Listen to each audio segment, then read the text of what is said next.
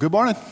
It's good to see all you. Thanks for braving the weather and being here this morning. I want to ask a question of you. How many of you in this room have ever been the victim of identity theft? Can you raise your hand if that is true? I think last year something like 9 million Americans were victims of identity theft. And whether you have or haven't, you can probably imagine the emotions that go along with getting your identity stolen, right? You probably feel vulnerable, powerless, and even pretty angry, I bet. And the reason for that is because it leaves us in a position of weakness, a position where we can do nothing about it. Well, what if I told you that identity theft happens all the time in the lives of Christians, including my own life? What if I told you that we are constantly the victims of identity theft, or at least, the very least, we are constantly being attacked about our identity? And what happens is we too are left feeling vulnerable, powerless, and oftentimes angry, most often angry at ourselves. And what if I told you even sadder than that, is that we have everything that we need, that we have all the security we need as Christians in order to not let it happen, and yet we still do, time and time again. Well, what am I talking about? Obviously, you can tell I'm not dressed like I normally would on a Sunday morning. It's not just because I knew not as many people would be here today.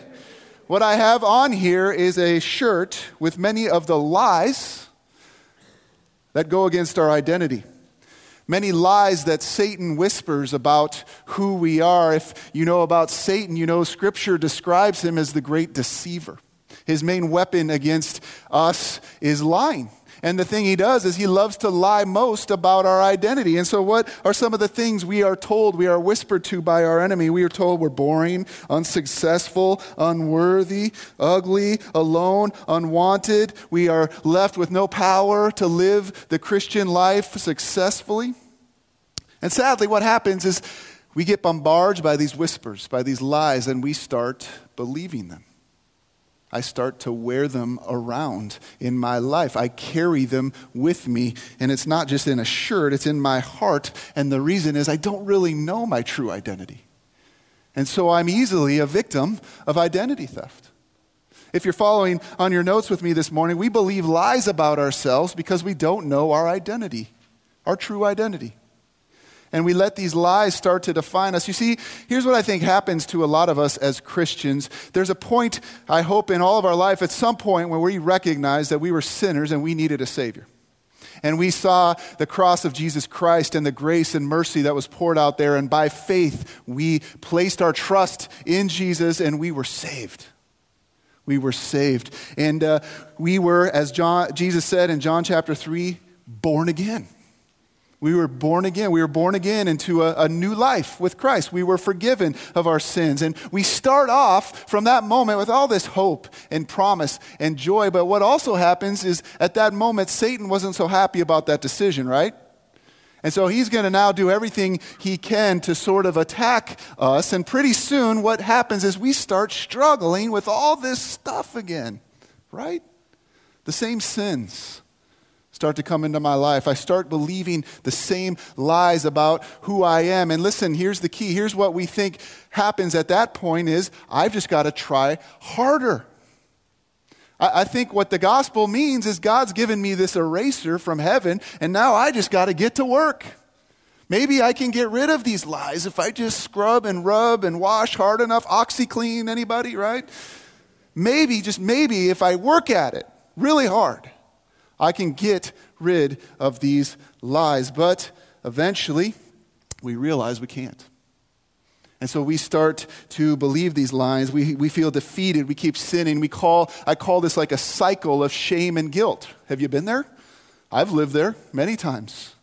I feel shameful because this is who I think I am, and I keep struggling with the same feelings, and I feel guilty, so I try harder, and it just doesn't work. And then I start to believe this dangerous lie that I have printed on your notes there, which is you have no power to live the Christian life, Steve. You thought this gospel thing, this thing called good news was supposed to be good news. Well, what's so good about it? Here you are, believing the same things about yourself, sinning in the same ways. I mean, wasn't this supposed to be life transforming? What's so good about the good news? It doesn't work.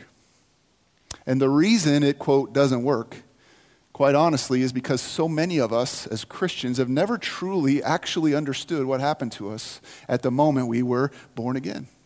At the moment we came to faith in Christ. I'd put it this way, we don't know our true identity. Some of you probably like those movies, the Bourne series, Born Again, or the Bourne Identity series, right? I wanted to call this message the Born Again Identity. I know that's so cheesy and bad, so that's why I didn't. But a lot of us don't know what happens when we're born again. What happens to our identity when we're born again? So you see, what actually happens when we receive the gospel, not just that God forgives your sins and then gives you an eraser and tells you, hey, good luck, get to work, you better try really hard at getting rid of all this stuff in your life. That's called religion. It's called religion. That doesn't ever work. He actually had to give us a whole new life, right? He had to give us an entirely new identity, and that's exactly what he did. The moment you were born again, you were placed in Christ. And now that we've been placed in Christ, you know what God says about us? I'm not making this stuff up. This isn't just like, oh, here's what I want God to say. These are scriptures. He says that we are a carrier of God's glory, that I'm loved. He says, I'm redeemed, I am forgiven, I'm dead to the power of sin, I'm adopted, I'm healed, I'm a child of his, I'm his son. These are the truths of what God says about me the moment I am born again, the moment I come to faith in Christ. As Christians, our identity is now not this thing, but this thing. Our identity is in Christ. It is only when we begin to believe these things that we will actually be able to live out the Christian life. You see, the truth is, you see that lie there I have printed on your notes? It's true. If you try to do it in your own power. You see, you really do have no power on your own. There's no such thing as a magic eraser or OxyClean. We have to know this in order to fight against this. We have to know what God says about us so we stop believing what Satan says about us. We can't do that on our own, but we can do it in the power that God has given us, friends. In Christ, we have the power to live the Christian life, and this is exactly why we want to spend the better part of an entire year as a church family studying this idea of identity in the letter to Ephesians. We have to know who we are. We have to learn to know who we are before we can ever get to that stuff about living the Christian life, right? And what we're going to discover in Ephesians is before we ever get to the hows, all the do's and don'ts that we want to jump right to, all that eraser stuff, all that sin, all that lies, is before we can ever get there, we have to first know who God has made us in Christ. If you're following on your notes here, we must know our identity in Christ to live the Christian life. You know what's kind of amazing if you've ever read Ephesians, or for that matter, most of Paul's letters, there's always this very similar pattern to Paul's letters. Have you caught on to it? It's not until chapter 4 of Ephesians that Paul starts talking about all the do's and don'ts of the Christian life, or the way that we're supposed to live, right? For 3 chapters, before he ever gets to that, he just spends time talking about what happened when we are in Christ. Why does Paul do that? Why does he do that in his letters? Because he knows unless we know this first, we can never get to that stuff. If we get those orders reversed, we are going to find ourselves in that cycle of shame and guilt and frustration, and we are going to believe the lie that there is no power in the Christian life. So he spends almost always in his letters defining the truth about who we are. And once we know our truth about who we are, that we can begin to live the Christian life. Now, next fall, don't get me wrong, we're going to talk about what it means to live the Christian life, how that actually looks. He gets to that in chapter 4. But for the better part of this spring, actually all the way up until June, we're going to be looking at Ephesians chapters 1 through 3. And our hope by doing this is the more we are convinced of our identity, the less we will let it get stolen. The less we will let it get stolen by Satan and believe those lies we so easily believe. So that's where we're headed in this book of Ephesians. Can I pray this morning as we get ready to I'm going to go ahead and we're going to get started right away in week 1 and verses 1 through 3, but let's pray. Lord, I bet you anything, 99% of us in this room wear that first shirt sometimes, where we believe lies about ourselves, where we wonder if there really is any power in the gospel. So God, we pray now as we begin this series in Ephesians, you would go before us, that you would help us to know your truth, that you would help us to see what you say about us according to your word, not according to what Satan whispers to us, not according to what we've been led to believe. Help us to stop believing lies and start believing truth. And would it begin today? Thank you for Ephesians. Thank you so much that this is a part of your Bible that you have given to us to study, God.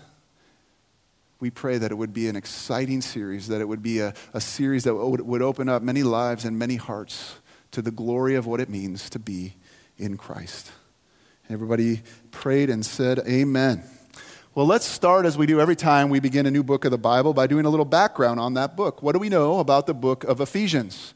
Most people believe Ephesians was written around 61 AD. Actually, before I get there, why don't we read the first part of Ephesians? I'll have you read verse 1 out loud on your notes there, and I'll finish with verse 2 for now. Verse 1 says, Paul, an apostle of Christ Jesus, by the will of God, to the saints who are in Ephesus and are faithful in Christ Jesus. Verse 2, grace and peace to you from God our Father and the Lord Jesus Christ.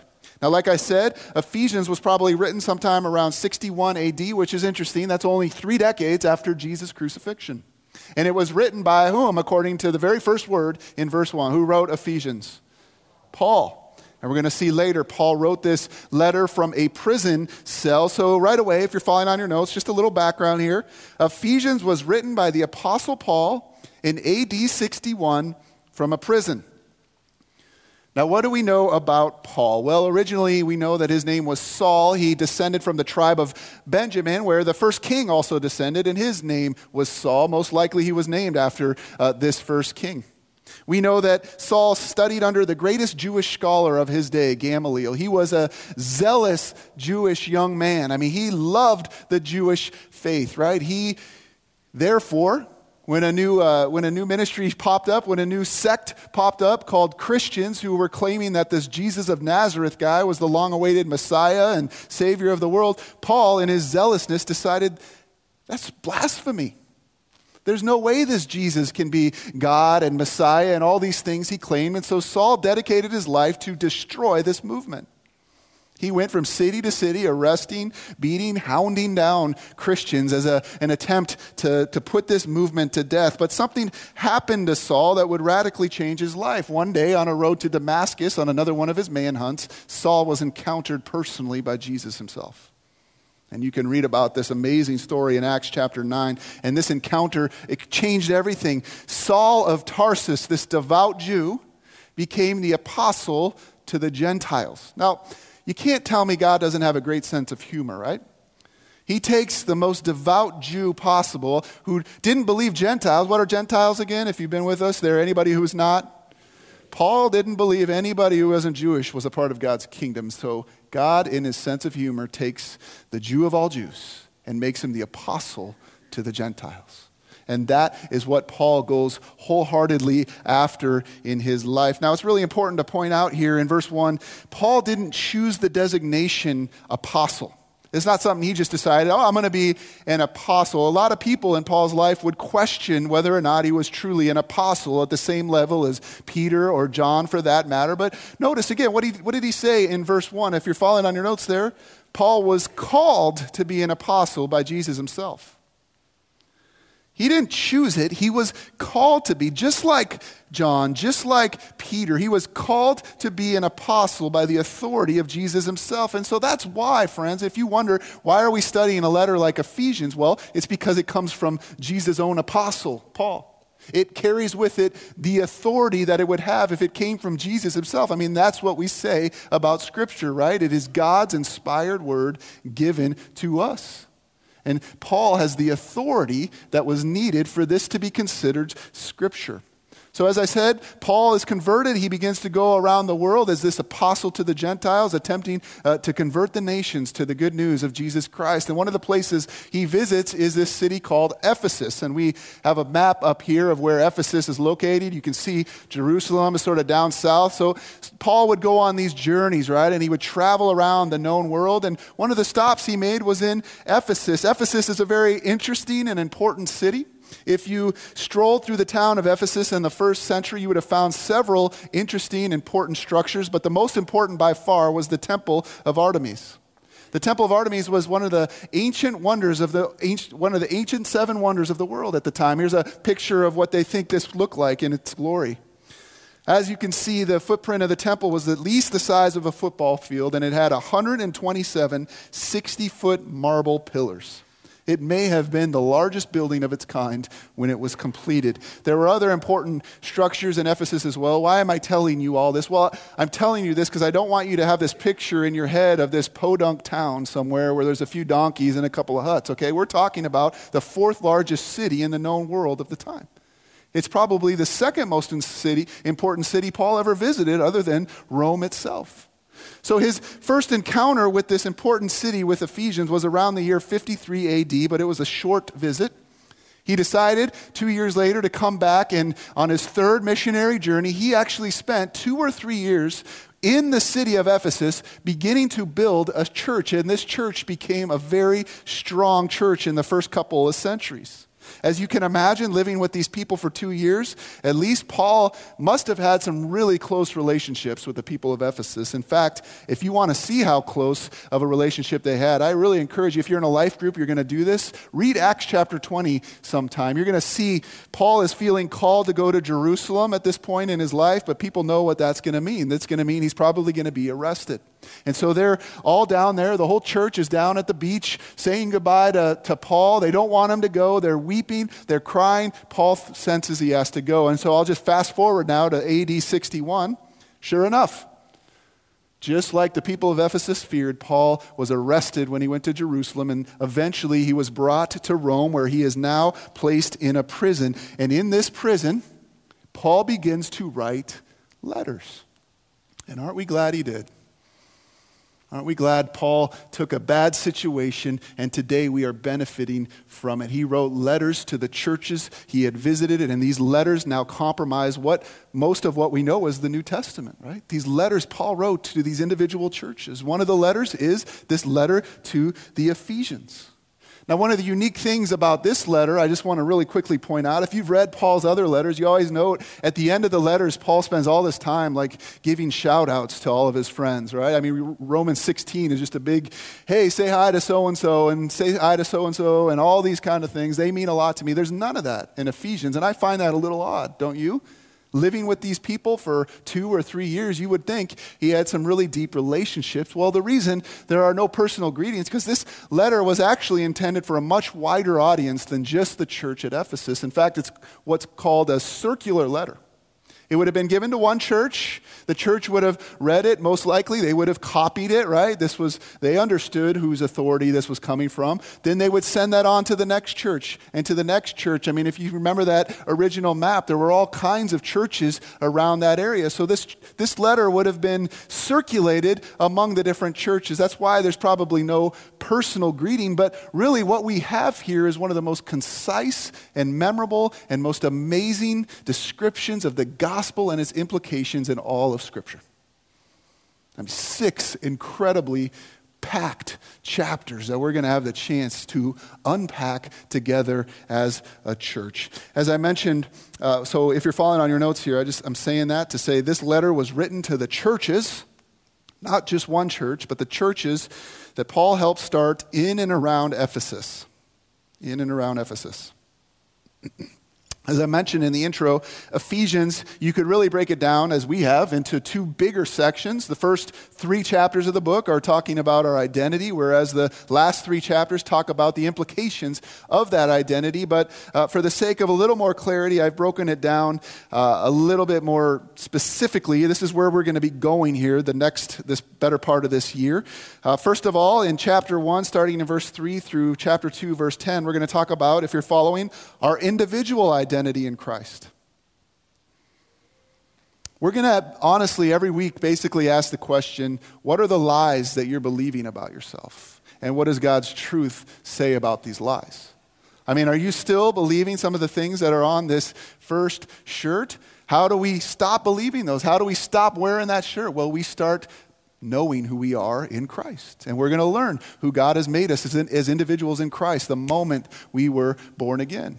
But that's not all Paul talks about. If you're following, the second one there is we're going to talk about our corporate identity in Christ. Chapter 2, starting in verse 11 through chapter 3, verse 21, deals all about this idea that we're not just lone wolf Christians, right? We're not just doing this on our own. God has created this thing called the church. We're intended to do this in life together, and he spends time talking about what it means to be the church. Then we get to chapter 4, starting in verse 1, and that's where Paul starts talking about living a life worthy of our calling in Christ. Living a life worthy of our calling in Christ. And these are some familiar passages, right? Paul is going to talk about what does it look like as Christians to be married, to raise children. What does it look like to live in a world that's sort of opposed to the conduct that we're attempting to live by? How do you live a life worthy of the calling you've been given? But notice, again, that doesn't come till chapter 4. What happens when we jump to chapter 4 too early?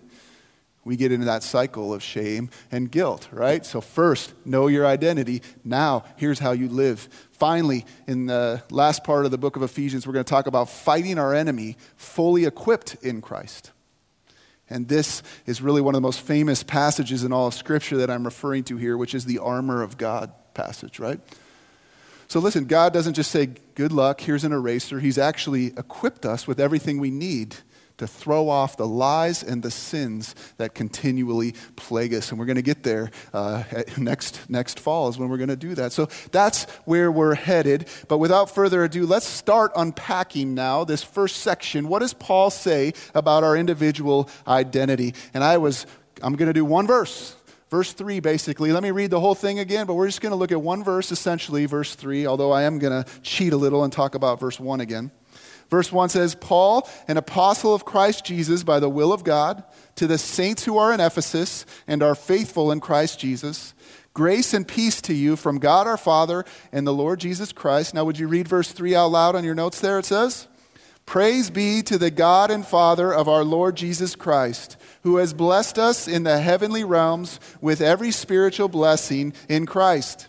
Now, two things for me this week, there's more probably, but two at least popped up for me about our individual identity that I want to point out here. The first is right away in verse 1. Notice how Paul addresses this letter. If you're following on your notes, Paul addresses this letter to the saints who are in Ephesus. The saints who are in Ephesus. Some of your translations might say the holy ones. It's the same word. I wanted to use this translation because I want you to know it is the word saints, and no word maybe today has gone under more like confusion than this word, saints, right? I mean, are you surprised that Paul is addressing this letter to some saints? Does this mean this was just meant for the elite of the congregation of Ephesus, like this special holy group of people, the leaders, right? As Jeff often says, the Navy SEAL Christians. Is that who this is for? After all, I'm confused because saints are usually dead people.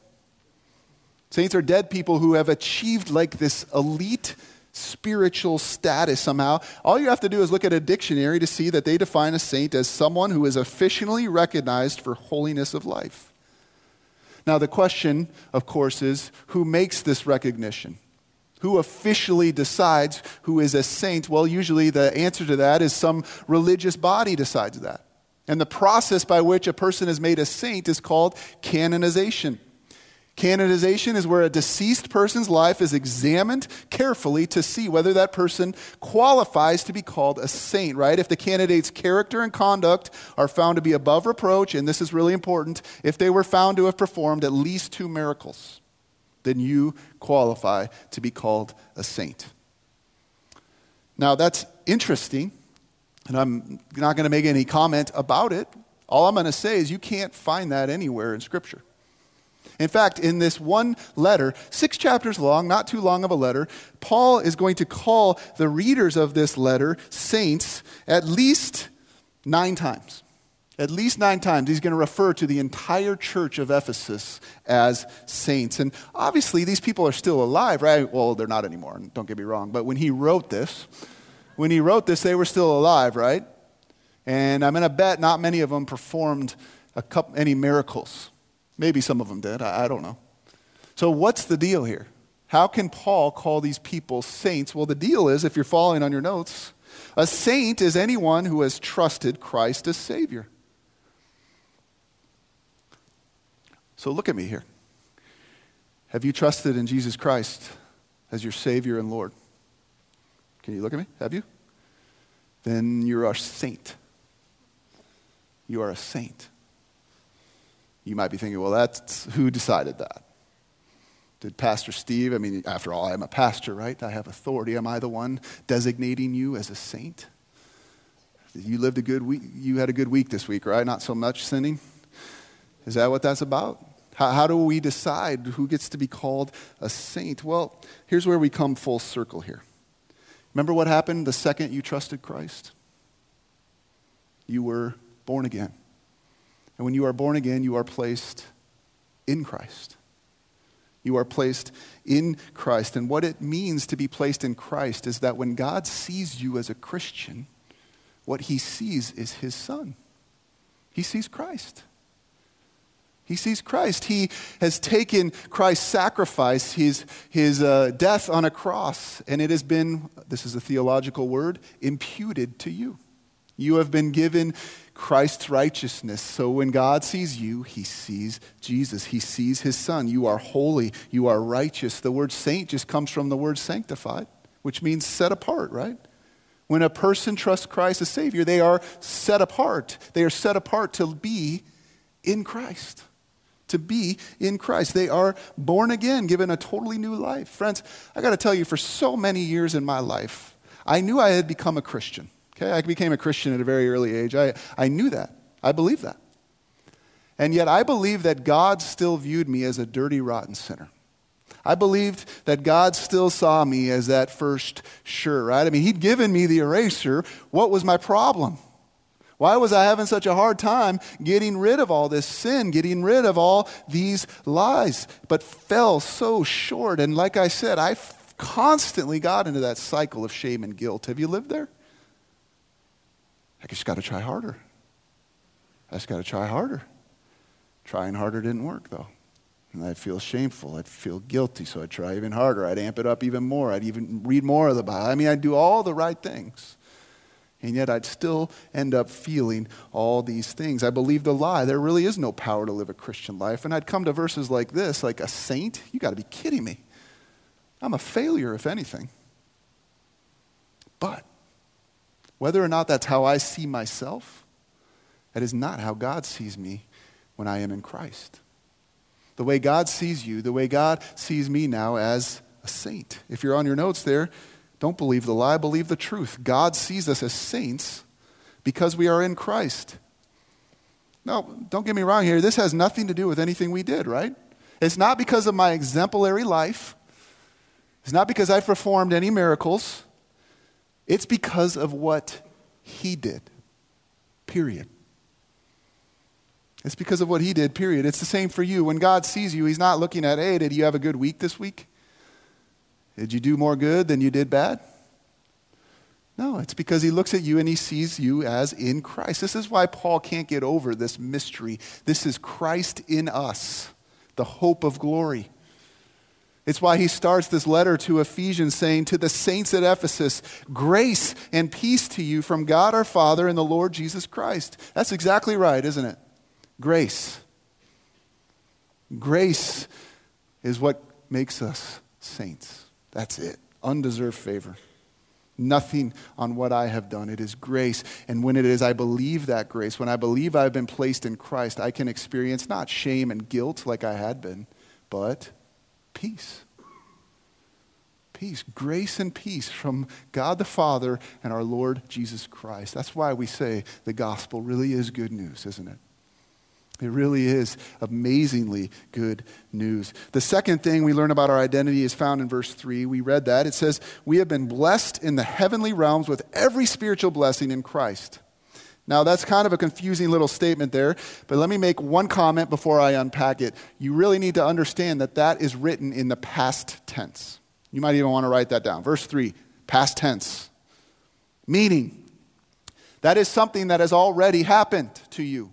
If you are in Christ, you have been blessed with every spiritual blessing. So don't think oh, there's going to be that day when I am in heaven. And yeah, that'll be true.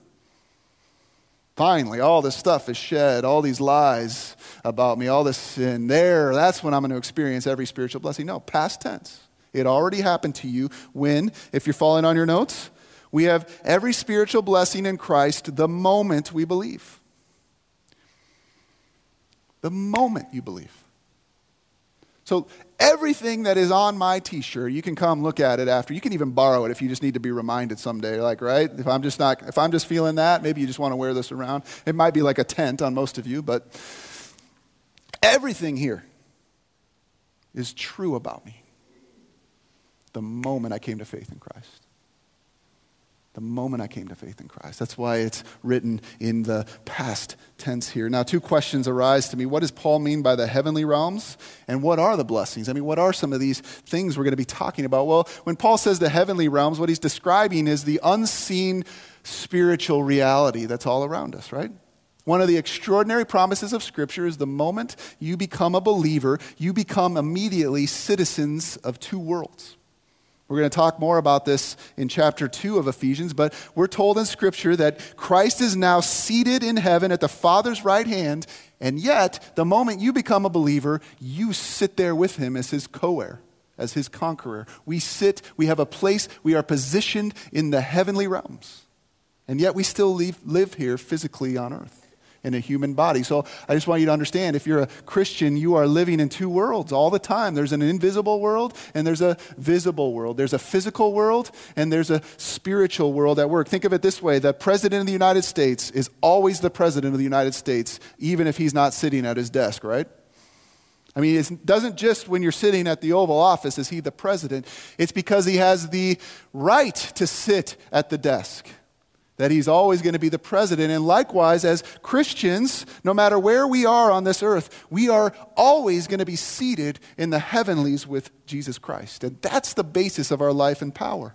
Like I said, we're going to talk more about this in chapter 2. But I think this is why we get so frustrated with the Christian life. This is why we believe the lie that there's no power to live the Christian life, because we forget.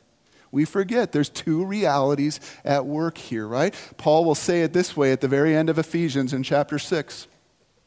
Finally, be strong in the Lord and in his mighty power. Put on the full armor of God so that you can take your stand against the devil's schemes. Here's what I wanted you to see. For our struggle is not against flesh and blood, but against the rulers, against the authorities, against the powers of this dark world, and against the spiritual forces of evil in the heavenly realms. This is why we get frustrated. It's why we find ourselves in the cycle of shame, because we think all we need is more willpower.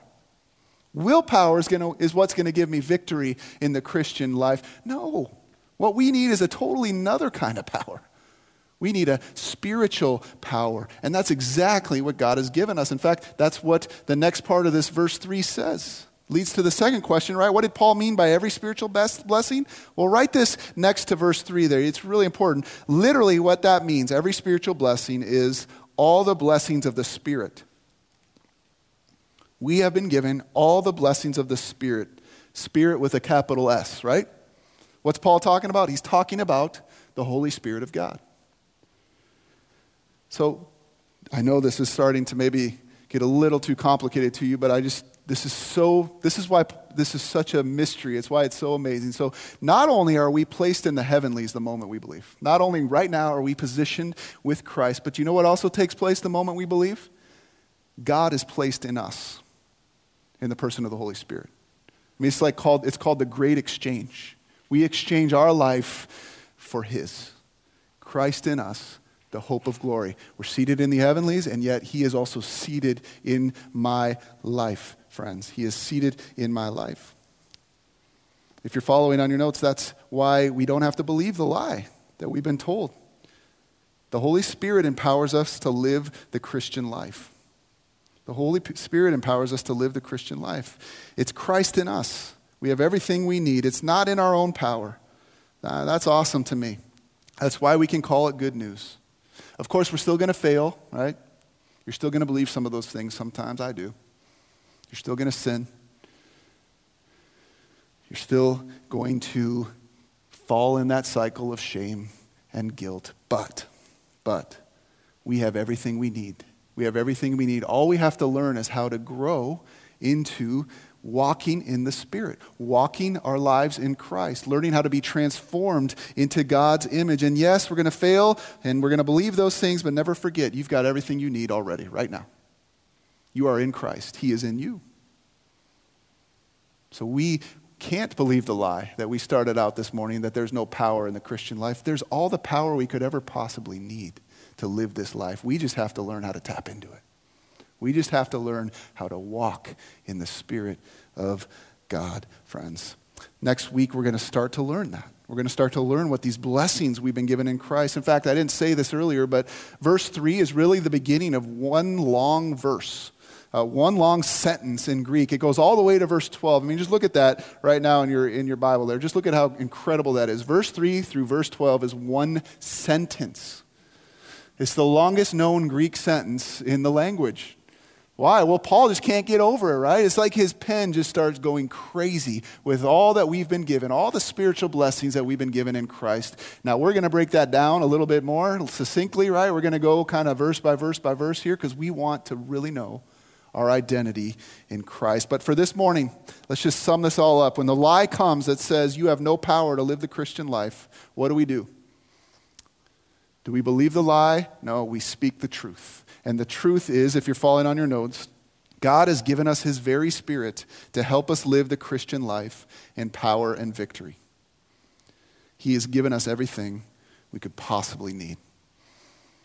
I'll close with a story. There's a famous story of a woman named Hetty Green who lived in the very early 1900s. And when Hetty Green died, they had found that she had $100 million in her bank account. Now think about that in 1911 or whatever is when she died. Think about how much money that would be today.